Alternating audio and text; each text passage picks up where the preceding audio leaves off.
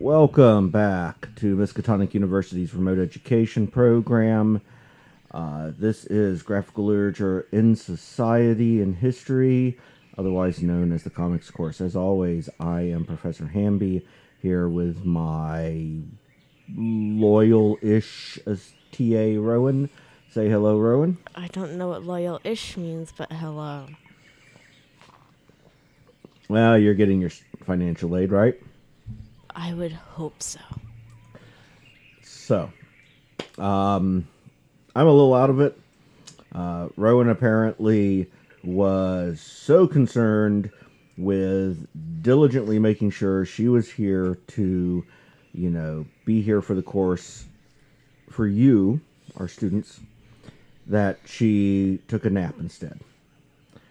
And when she finally woke up, she came over here to the office and banged on the door, and it took a while because I was asleep.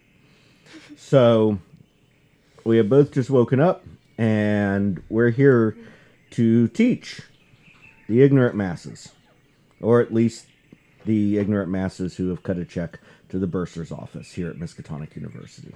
Yeah. I was given a list of things by the department head, Dr. Feckett, to share, and I've lost it. So I'm sure there was nothing timely or important about it. That can't wait till next week, our next class session. So instead, we're going to drop into a multi-class program right away of the publication history of the Black Panther. And why are we doing Black Panther? Well, we're not doing Black Panther simply because he's one of my favorite characters.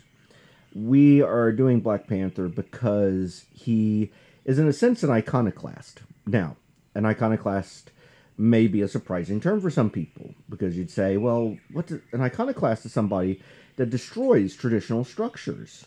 Somebody that bucks the trend. And he is one of the major icons of Marvel. And he is now, but he hasn't always been. And I would argue that much of his success is almost in spite of how he's been written and presented over the years. I think he has a fascinating history that in some ways is a look at society itself, especially American society, from the 1960s to present.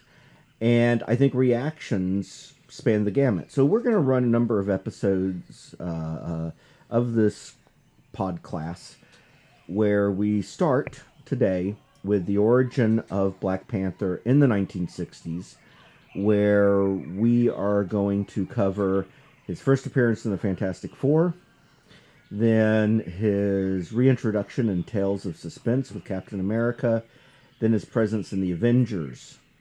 And that's going to take us up to what I think is in his first truly important role, which is in Don McGregor's taking over of Jungle Comics. That is going to be its own class or two, and we'll just take it from there, going all the way up to contemporary time and the first Black Panther movie. We know there's going to be another one. And we're going to talk about how the movie differs from the comics, and how I think Marvel and Disney really missed the beat in some ways, and they did something they did something good in the movie, but I think they missed the mark in a number of places. Oh, yeah. So anyway, and I don't say that merely as a Black Panther fan. So we're going to start off, and I'm going to provide sources to the Marvel Masterworks I mentioned here. I'm using these as our visual reference today because they have nice brightened colors and nice restored pages. Unfortunately, to my knowledge, there is no Marvel Masterworks for the Tales of Suspense I'm going to follow, so I'm just using individual issues for those.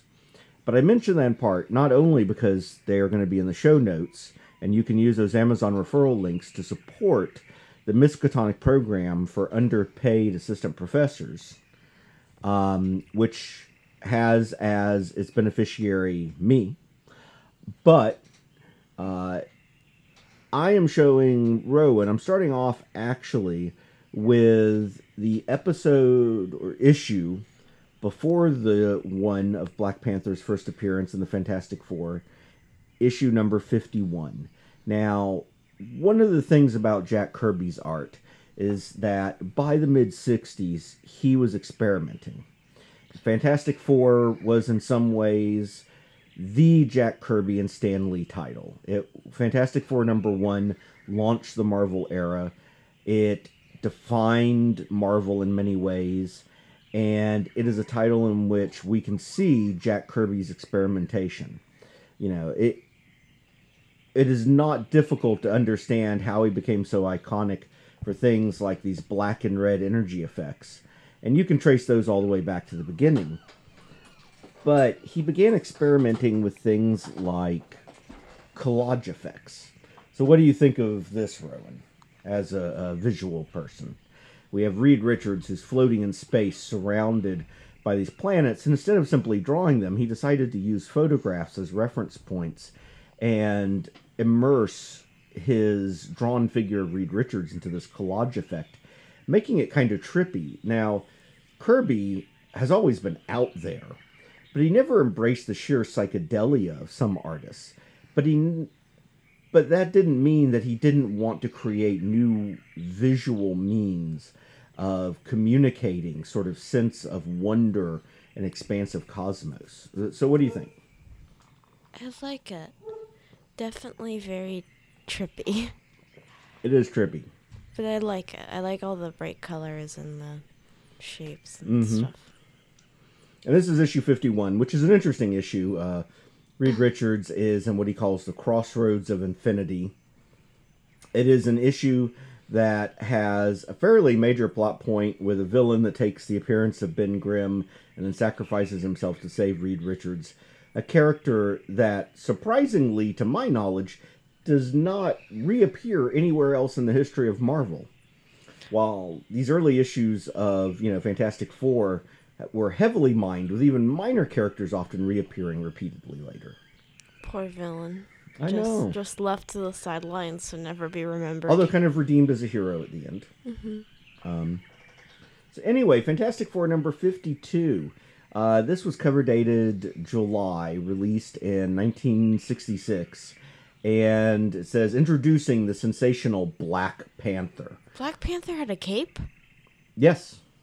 Kind of looks like Batman. Well, and that may have been a partial inspiration, although he didn't really have the utility belt or that stuff.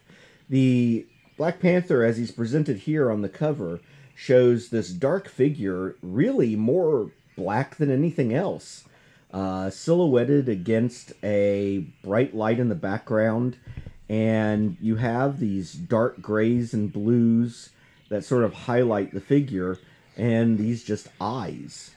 And it says, introducing the sensational Black Panther. It kind of looks scary. It is. Yeah, absolutely. The anatomy on the hands isn't quite perfect, but it's very evocative. It's a striking figure.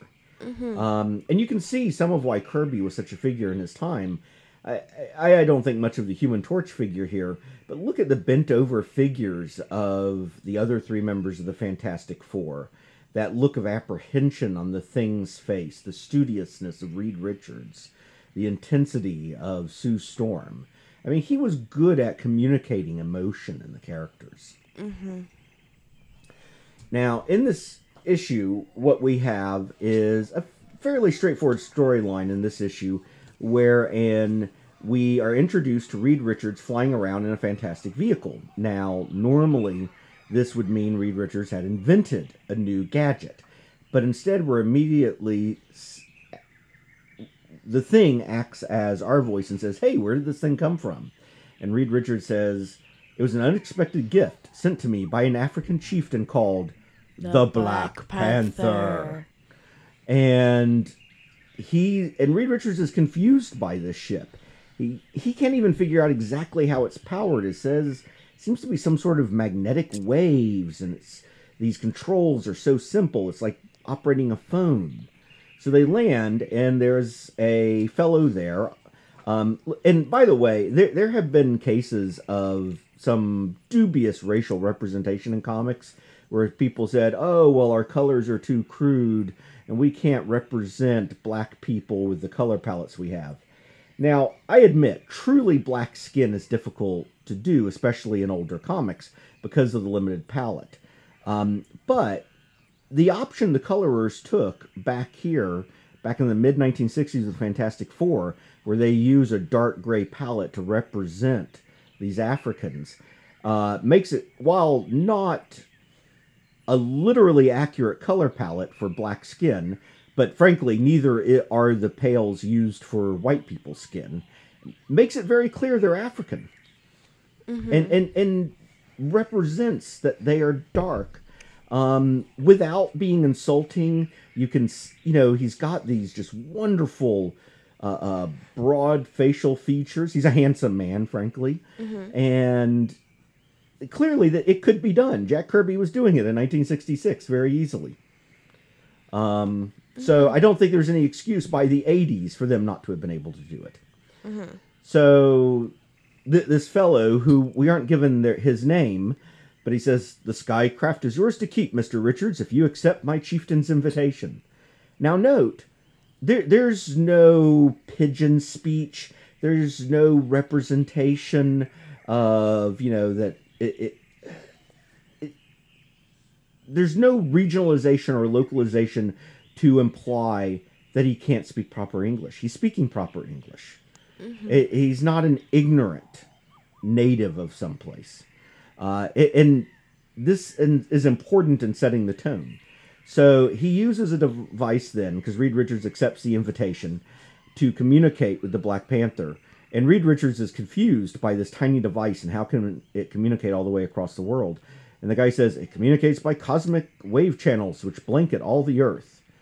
And he seems to say it's perfectly normal. He says, I shall contact my chieftain in Wakanda. So Wakanda is introduced from the very first. And I want you to remember Wakanda, because just in the next panel, the letterer has instead written, an area wherein lies a buried mystery. Actually, let me back up and read the whole panel to you. Instantly, a powerful sound beam reaches a pre-designated area deep in the heart of equatorial Africa. This is something else we'll talk about later. He says equatorial Africa. Don't worry, that will change.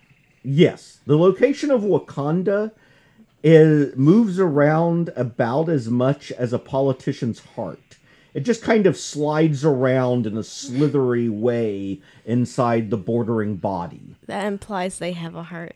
Well, they do. It's just very tiny, and it slides between the other organs because it's not connected to anything.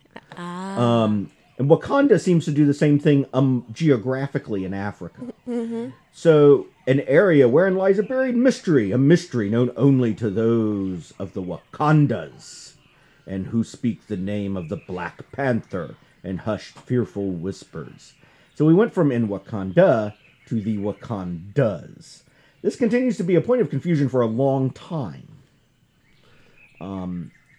We now move forward. We see the Black Panther. He's received news. He's sitting around in ceremonial gear. We have some imagery which will persist for a long time, but we have a lot of natives who are wearing very, for lack of a better term, African native garb.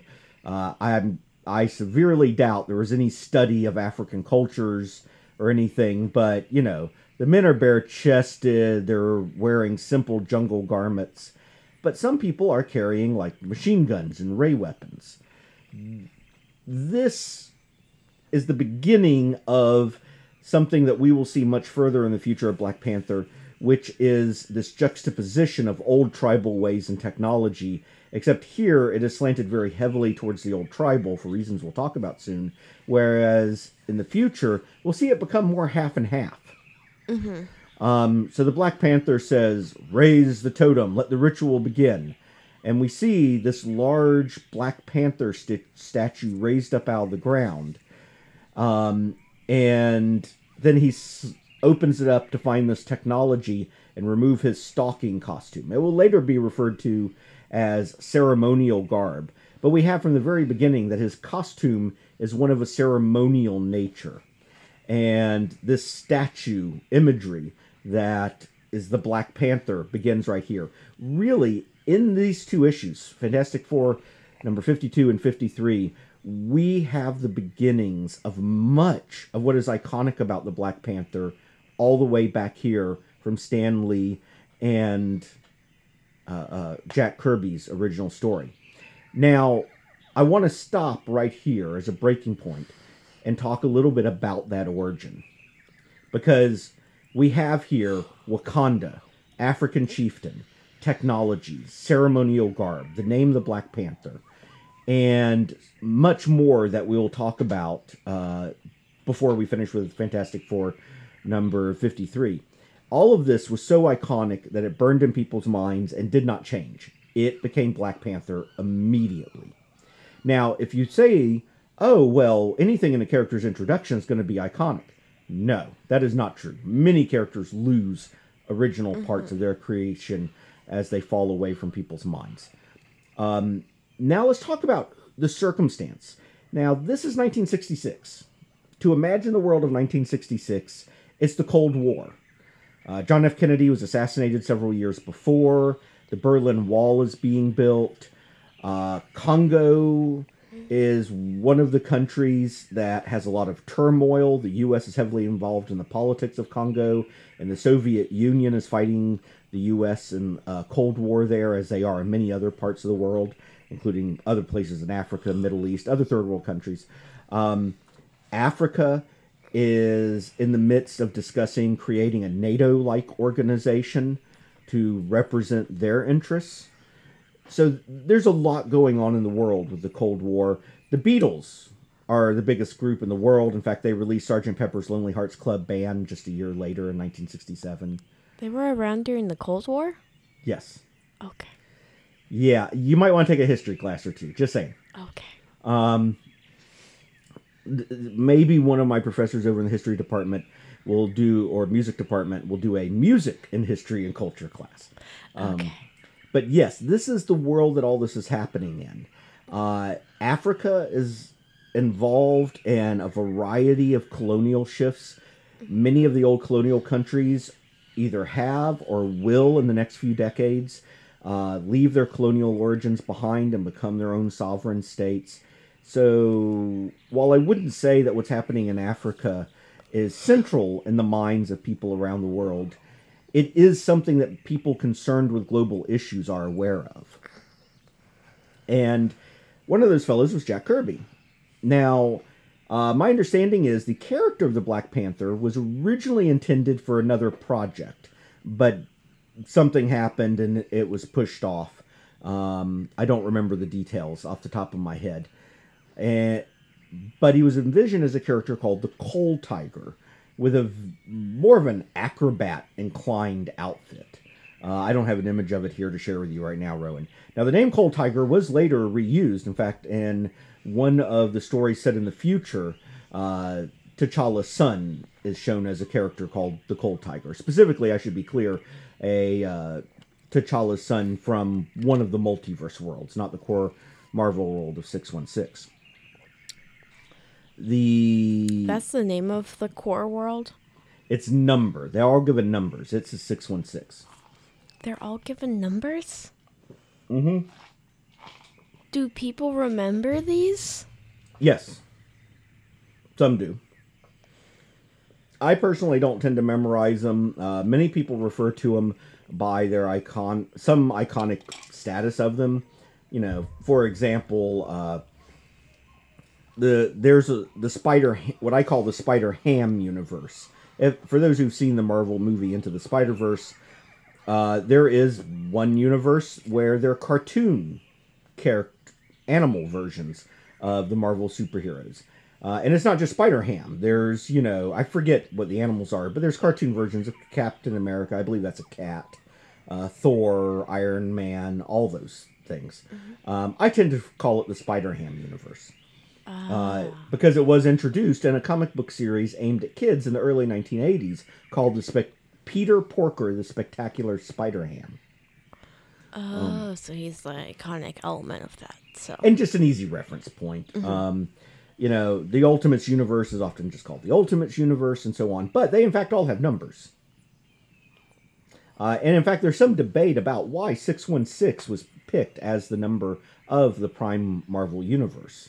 Some people believe that it's attributed to different people at different times. Some people believe it has a purpose in mysticism. Back in the 70s, there were a lot of Marvel writers really interested in mysticism of different kinds, from Kabbalah to every Druidism, all kinds of other stuff. Was it announced by Marvel that that was the main universe, or the fans just kind of pick it? It was written into official Marvel comics. Okay. Yeah. And it is considered, and basically whenever something happens that violates continuity, that story was probably in one of the alternate universes. Oops. Anyway, we're getting off course. Okay. But that's okay. That's okay. So, the Black Panther, there is a question, who created him? Jack Kirby or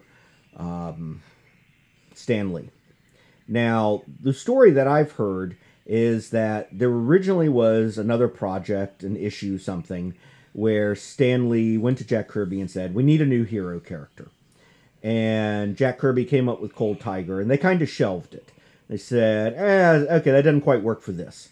But then they needed a couple issues of Fantastic Four, and they decided to use the character here. But they revamped the costume to make it sleeker and call him the Black Panther. Now, there's an argument that the character is co-created by Stan Lee and Jack Kirby. And I don't want to dismiss the fact that Stan Lee, I'm sure, had creative input, helped create him. Maybe he picked the name, I don't know. Maybe asked for redesigns of the outfit. But Jack Kirby generally refers to the Black Panther as his character, and that he created it. Well, that he did. I mean, obviously Jack Kirby's passed away now. And he specifically says his motivation was very simple. He said that he had African-American friends, or he referred to them as black friends. The nomenclature of what's acceptable to say over time has changed. And he said, but we didn't have any black superheroes. And he said he felt he should change that. Mm-hmm. He said he knew there were black kids that read the comics and there weren't black superheroes. He should make black superhero. It had nothing to do with sales. It had nobody coming to him saying we need to improve market segments. There weren't outraged, protests. He just personally wanted to do it. Which I think is kind of great. Mm-hmm. And Jack Kirby created this idea of the Black Panther. And I think that most of what we see of the Black Panther here is, in fact, the invention of Jack Kirby. I don't think Stan Lee had a major part in it. So, another thing I need to address very quickly is the Black Panther political party. As many people know, in Oakland, California, around 1965, a political party was formed in Oakland, California. It soon gained the popular name of the Black Panther Party. That was not its official operating name. Stan Lee often dismissed the idea that there was any relationship. He wanted to keep the comics away from politics. Stan Lee was very much somebody who always tried to walk the middle of the road, although often did a very poor job of it. I mean, we can come up with a lot of criticisms of Stan Lee, from introducing female characters as all nurses and secretaries. I mean, Stan Lee never made a strong female character in his books. People who say, oh, well, what about, Sue Storm when she did blank, blank, blank? Those were other writers later using his characters, not him.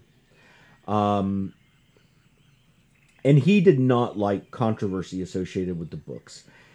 And when asked about it, as late as, just a few years before he passed away, he said, oh, we didn't really know what was going on. Oh, it was a total coincidence. But writers like Sean Howe have said that there was direct knowledge, and articles in the New Yorker read by Jack Kirby and Stan Lee where they directly borrowed the name of the Black Panther Party for the character. So, if that's true, there is a political tie immediately. And the simple fact is, we're talking about a time period where in Star Trek, many stations in the South, and probably some other parts of the country, would not air the episode where Kirk and Uhura kissed. The fact is, the introduction in Marvel Comics, which was insanely popular and doing very, very well at the time, of a black superhero is an inherently political statement. Mm-hmm. So now it also is a statement of social diversity, and Stan was always kind of a middle of the road leftist. So he probably, even if it was from Jack Kirby, I don't think Stan objected too much, so long as nothing overtly political came out in the book. So I think that's where we stood with the creation of the Black Panther. Now, the continuation of issue 51, where Black Panther is introduced, we see where he basically ambushes the Fantastic Four, and we find out that it's essentially so that he can test himself against them. And it's a grand hunt. And he doesn't do anything to hurt them, but to immobilize them, stop them. And he's eventually defeated. But we see him take them on this trip through this technology jungle. And it's really a chance for Jack Kirby to draw all the weird, funky alien tech that he loves so much. And he does a great job. And the Black Panther is clearly shown to be an acrobatic character. We are not introduced to the idea of him having an outfit with vibranium in it and the outfit granting him any special powers. That's later? That's much later. That's not introduced really in the comics for a very long time, that his outfit has any special abilities. But he is asked by the Thing in these issues, where do your abilities that you have come from? You can see in the dark. You seem to have other enhanced senses. You're incredibly strong. And he says, there are certain rare herbs I ingest. Now, it's not tied to the mythology of the flowers and the chieftain's role yet. But that idea of an herbal ingesture that puts him at peak superhuman abilities, with maybe a few superhuman abilities like his night vision, is established again immediately in this origin. And then they say, okay, well, what brought you to all this? Tell us your backstory. And he says, I am, as you see me, hereditary chieftain of the Wakandas. There we go, of the Wakandas again. And perhaps the richest man in all the world. But it was not always so. My tale is one of tragedy and deadly revenge. Now, one way you can think of the Wakandas, and if you go back and read the history of the Black Panther, I suggest you do this, is that Wakanda has two meanings, a place and a people. So when they say of the Wakandas, and this inconsistency drives me nuts, so I've had to establish this lore in my head, that what they mean is of the Wakandan people, the Wakandas being tribes. Of the Wakanda tribes. And saying of the Wakandas is shorthand for Wakanda tribes. Plural. And however, there is no lore in these early appearances of distinct tribes in Wakanda. That does come later with the Don McGregor writing. But that split between Wakanda and Wakandas, an inconsistent representation, just keeps going and going.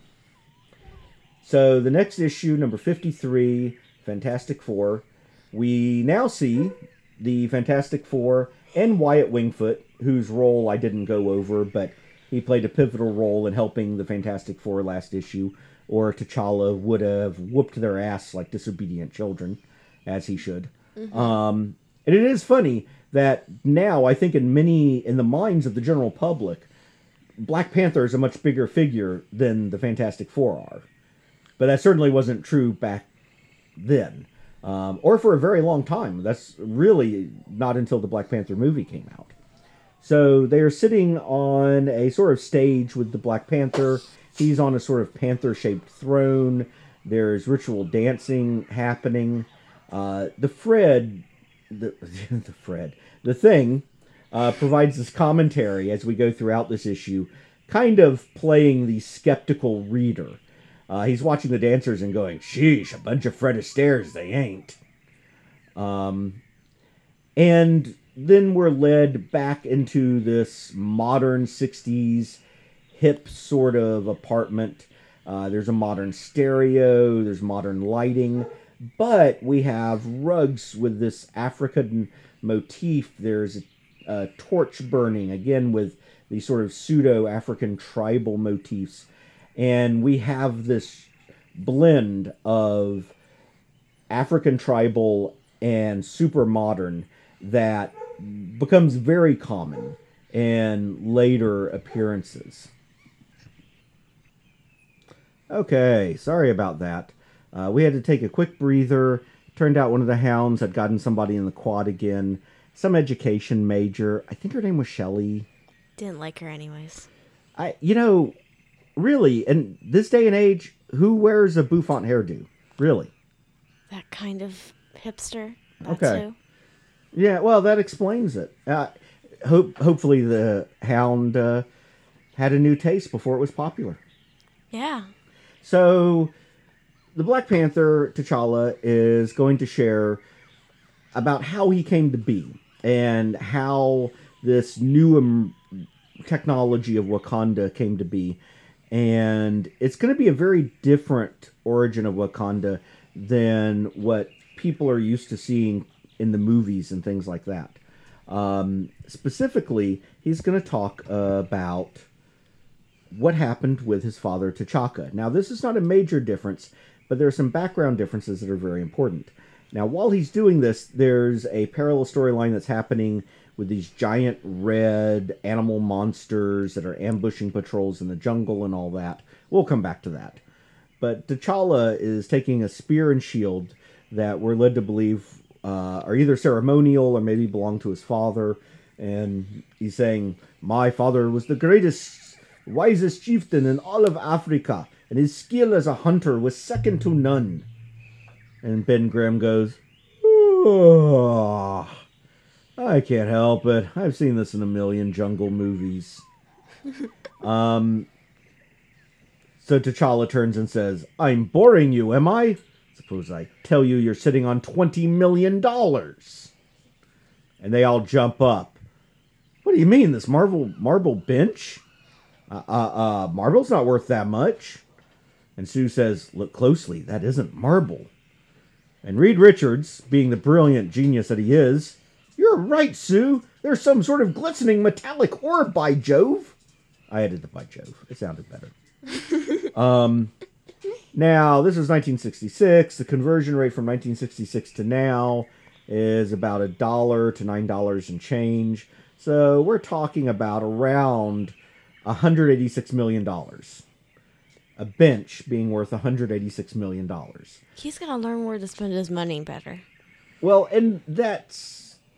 Well, but he didn't say he bought it for $186 million. He says it's worth $186 million. Oh, yeah. Because that strange ore is vibranium.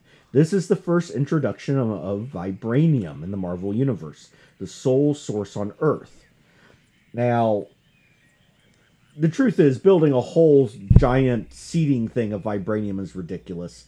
I don't think they would have done it. But it was a funny, dramatic way to introduce it in the stories as to why Wakanda is rich and why it's of so much interest to the outside world and why it has stayed hidden. So basically, T'Challa goes on to explain that they've bought this technology. And over the next few pages, what we see is a history where Ulysses S. Claw, the scumbag that he is, came into Wakanda, shot up the natives, tried to steal the technology, but T'Challa stole from one of his men when he dropped it, this sonic gun that he used to get rid of the invaders and blew off and destroyed Claw's hand. Obviously, all this happened very differently in the Marvel movies, at least in terms of losing the hand and this and that. So here's some critical points, though. Claw comes in with machine guns and destroys the natives. Why? Because Wakanda, here up until the 1950s, is completely primitive. No technology. None. They've remained hidden. They supposedly know vibranium's really valuable, but they don't even have vibranium spears or anything. That doesn't make sense. It really doesn't. I mean, why would they remain hidden if they don't understand what they have is so valuable? And so why would they buy the technology and then do nothing with it? Well, they have. I mean, T'Challa has now bought the technology. They now have flying things. We saw, as he's fighting the Fantastic Four, he has guards armed with ray guns that do stuff to people and have all kinds of effects. They obviously have. They now have this technology, but they have not developed it themselves. They've bought it. So they've never learned from it, just have used it. Well, I mean, you say they've never learned from it. I mean, you make it sound like they've had it for generations and been lazy. I mean, they've had it for a few years.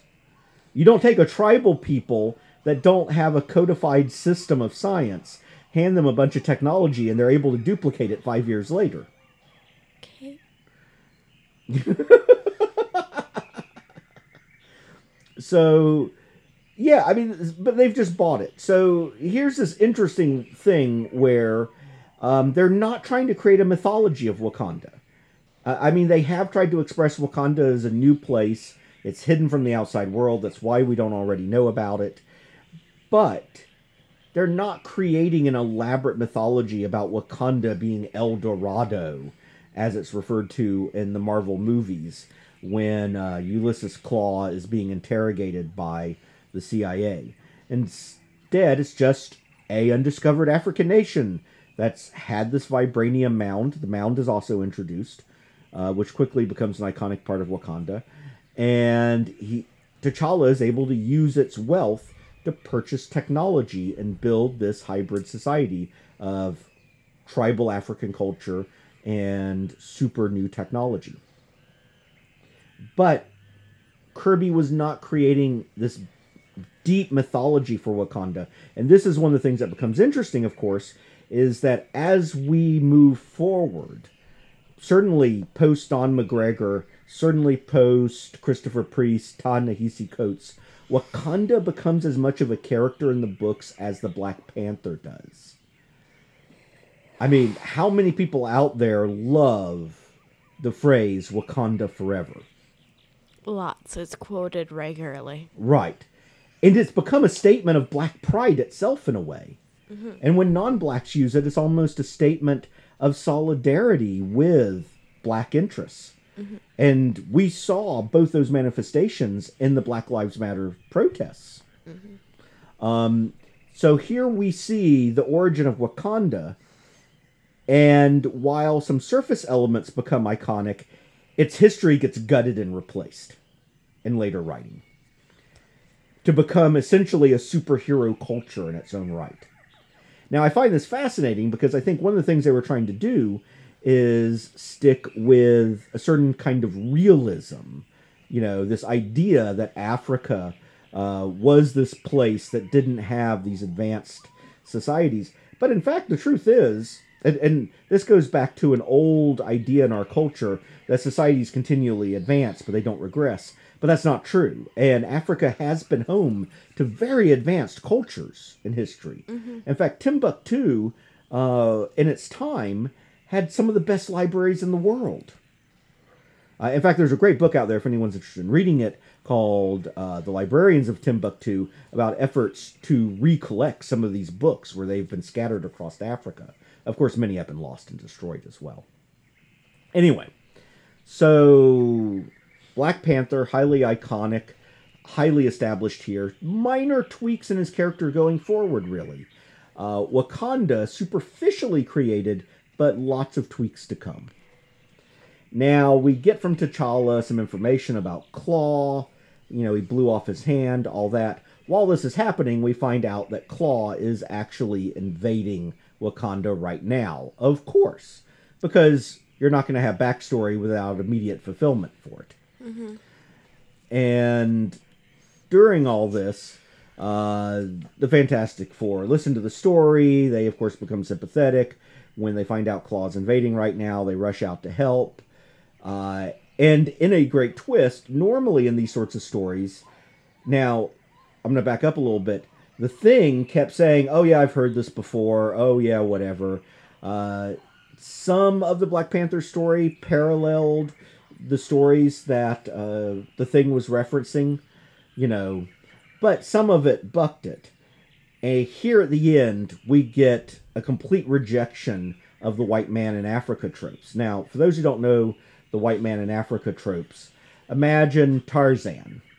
So you have a whole continent of people, all kinds of things happen, But no black man grows up to be the Lord of the Apes in Africa. No, an English lord who's lost as a baby in Africa is, of course, the one that grows up to be the Lord of the Apes. Or the Khazar, or the Lonar. I mean, we can go through a long list of these characters. Who becomes the Lord of the Jungle?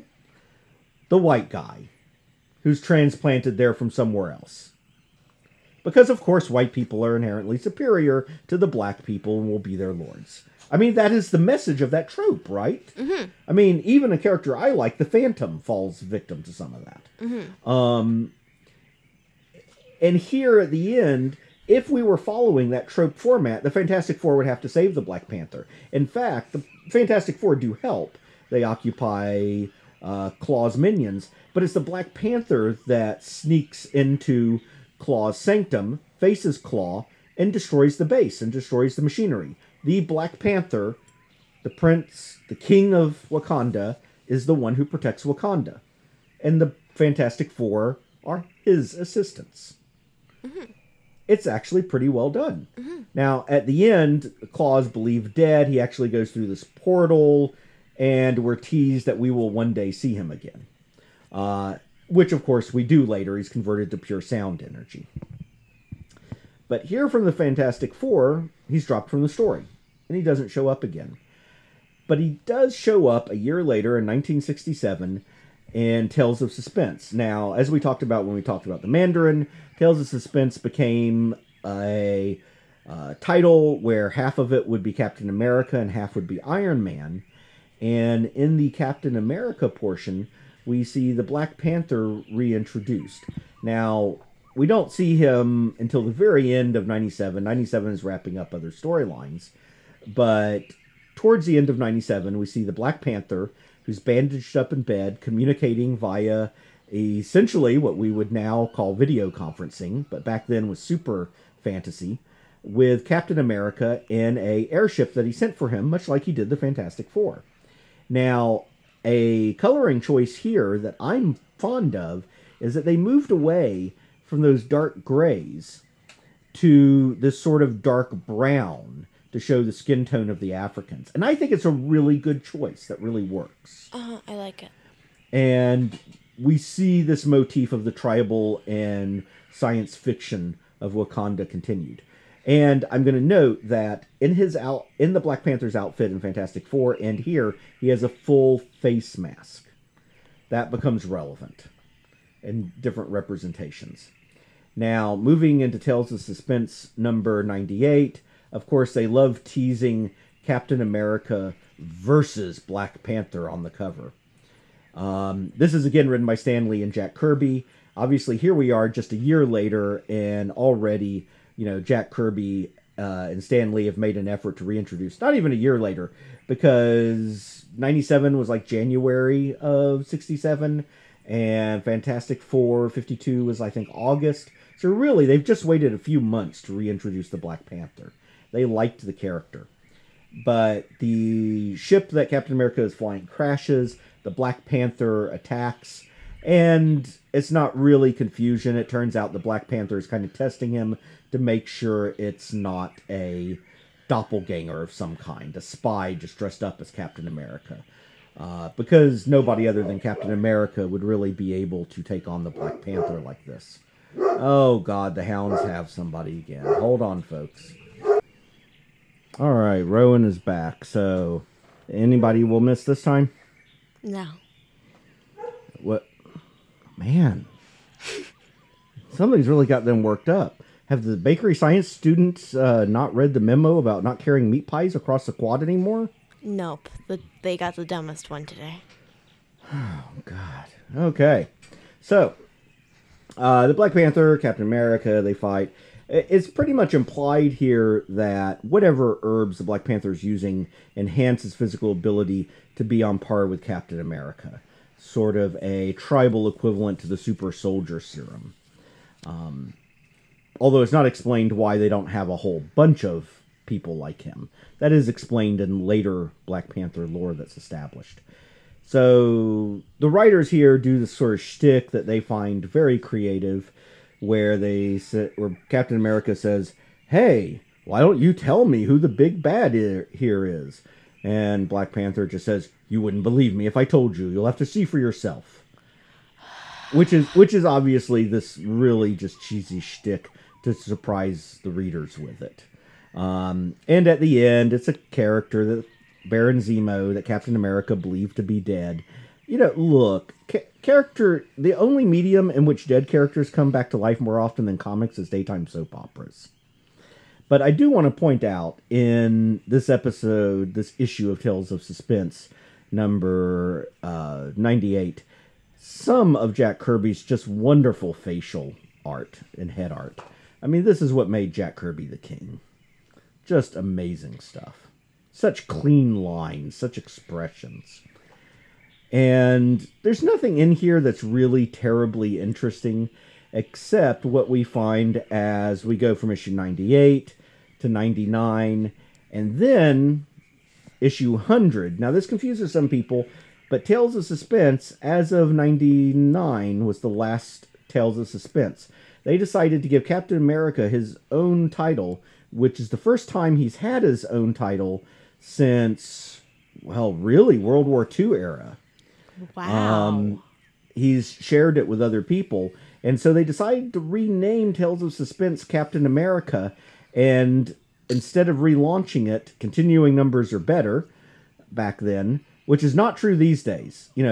Back in the 60s and 70s, if they wanted to relaunch a title, it was like, well, we're not going to, call it Captain America #1. We'll just take Tales of Suspense 100 and make it Captain America 100.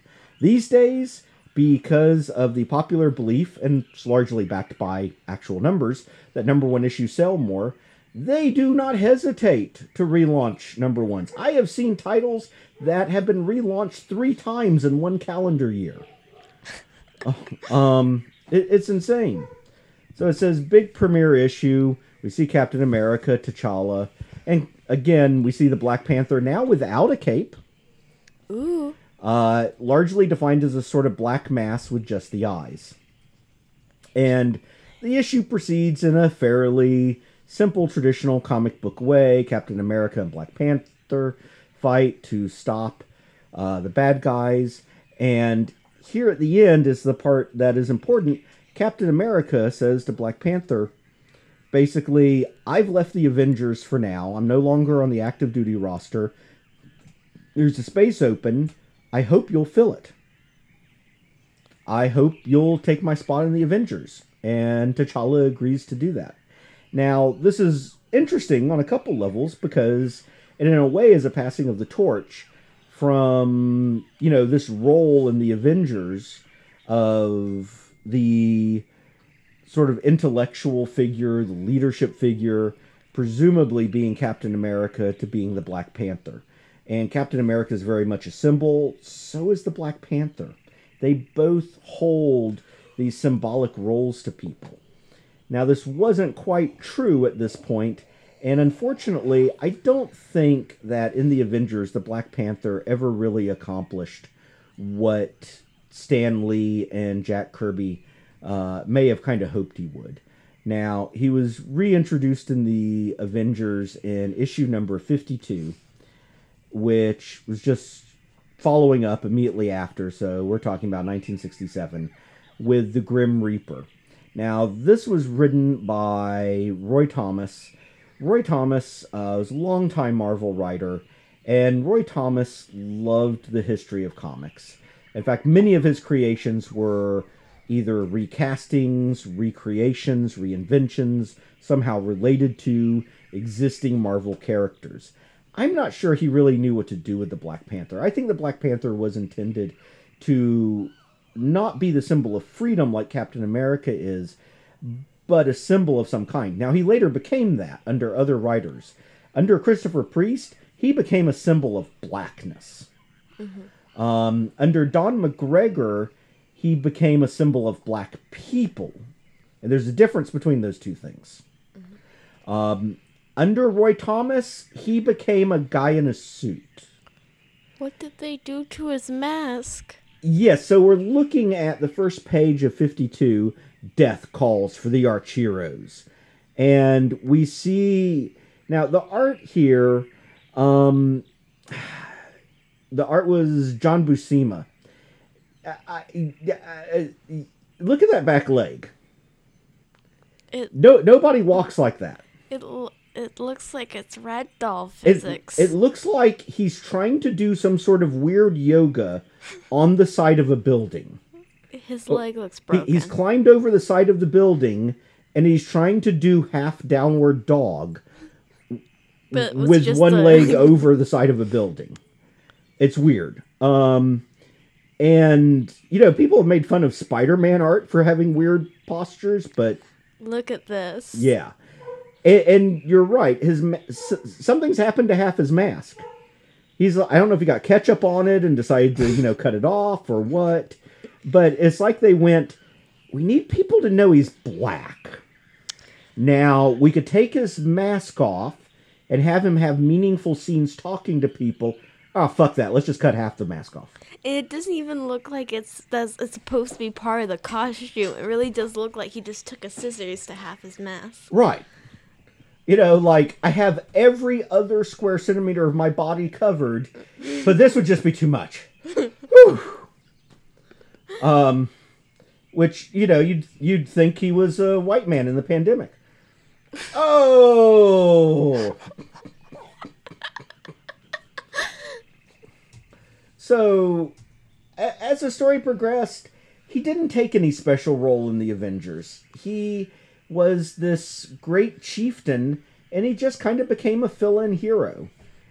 It was, I think, if anybody had been hoping to see the Black Panther take a special role, they were disappointed. And even Roy Thomas had to have been thinking about this, because by later issues that the Black Panther appeared in, he began questioning things like, this is from issue 59, cover dated in December.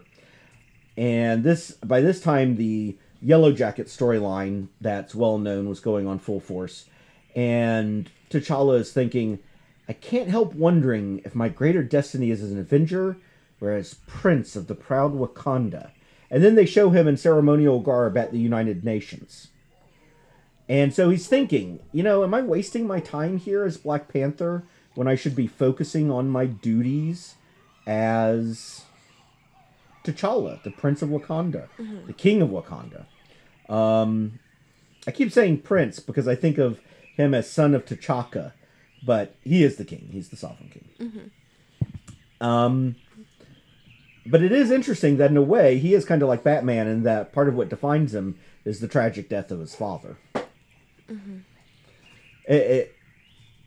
So anyway, this just kind of keeps going on until he decides to walk. And we're going to talk more about that next week when we talk about Jungle Action. So now, mysteriously, by this point, he's actually gained his full face mask back again.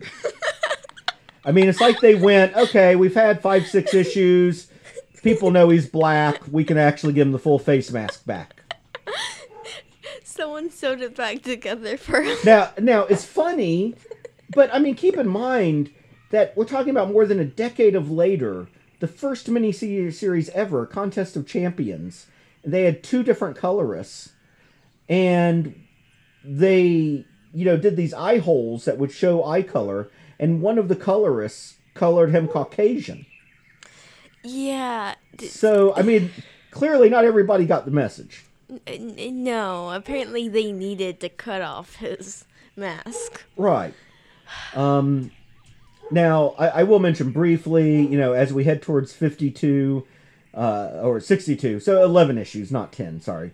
So over this 11-issue run, it wasn't particularly spectacular membership in the Avengers, but the Avengers are the legendary team of the Marvel Universe, the Justice League of the Marvel Universe, and we did have firmly established that he was an Avenger, and he was leaving because Wakanda needed him, not because he had any sort of a noble run. Now, in later years, for example, in some recent incarnations of the Avengers that happened around the movie, he became the explicit team leader. And it has had amusing exchanges with Iron Man about it. So this evolved as well. Now, of course, in the course of the storyline, he basically ends up back in Wakanda with the Avengers, and it's impressed upon him how much he needs to stay in Wakanda, that he doesn't know what's been happening. And in fact, we get to meet for the first time Wakabi. Wakabi! I miss Wakabi! And T'Challa's upset because Wakabi and some of the other security men have become essentially assassins. And we find out that M'Baku is basically tried to take charge of Wakanda. M'Baku, also known as the Man-Ape. So T'Challa goes to face down M'Baku, and the Avengers are invited as guests. But of course, here we find this sort of contradictory scene because the Avengers, who T'Challa was saying before, he couldn't even tell them where Wakanda was, but now they're hanging out with him there, have been poisoned and drugged. The writing's a little questionable because, we do have the Vision here, who's an android, who the drugs seem to affect, even though just a few issues before, we had T'Challa zapping him with a solar ray to recharge him because he's a synthezoid and doesn't use food and stuff. And yet he can still be drugged. Yeah, the writing was not perfectly consistent. And we see, drawn just like Jack Kirby did, the Great Panther statue again. Mm-hmm. Except now M'Baku is saying he's going to destroy it to have his ape statue put up. So they fight, of course, all that happens. And it's impressed upon T'Challa that his security forces have been compromised. Even his loyal friend Wakabi is part of this, probably because he's just serving Wakanda, and Wakanda's been kind of taken over by M'Baku. I'm wondering where these cosmic wave transmitters were, and why nobody updated T'Challa about all this. Mm-hmm. Apparently people forgot to message the king. Right. It's all very dubious. But by the end of it, T'Challa has put an end to the fight. But we don't see the absolute decision at this point to return to Wakanda full time. That will happen later on. And we'll pick that up in Jungle Action number 5. I do want to mention, however, in passing, one thing that has changed during this Avengers run, and one way in which Roy Thomas affected the iconic image of T'Challa. I mentioned T'Challa was recharging the Vision with solar rays. He was explaining to other Avengers how that was being done. He was operating the machinery. Mm-hmm. We also see them flying a Quinjet of T'Challa's design. Mm-hmm. So remember, we had this conversation earlier about, under Jack Kirby and Stan Lee, the Wakandans had bought this technology, but they didn't really master it themselves. They hadn't made it themselves. But now we have T'Challa cast as an engineer, an inventor. He gets technology. He is a technocrat, in a sense. Mm-hmm. In that he manages technology. So, and this becomes an iconic part of T'Challa until the movies, where he just becomes a frat boy. He wasn't that bad. He was a frat boy. Okay, that's not fair. He was a noble frat boy. Okay, I can deal with that. While T'Challa in the comics, from Roy Thomas's Avengers run onward, was a genius. Mm-hmm. And that is a big difference. Mm-hmm. And one of the things we find is that, of course, many of the iconic figures in the Marvel Universe are geniuses. I mean, if you look at the defining figures of the Marvel Universe, what sets them apart is often their intellect. Reed Richards, he can stretch, but his mind is the most powerful thing about him, really. Mm-hmm. Under many writers, Peter Parker has lots of Spider-Man abilities, but it's actually his mind that often sets him apart, his wits. Yeah, he's always portrayed as extremely book smart. Right. Dr. Stephen Strange, he's a scholar, a surgeon, who learns magic much like you would any other discipline. Mm-hmm. So, and in fact, in later Marvel Comics, when it turns out that there's a secret group of the super smart of the Marvel Universe who have kind of been manipulating events to their end. T'Challa is one of them.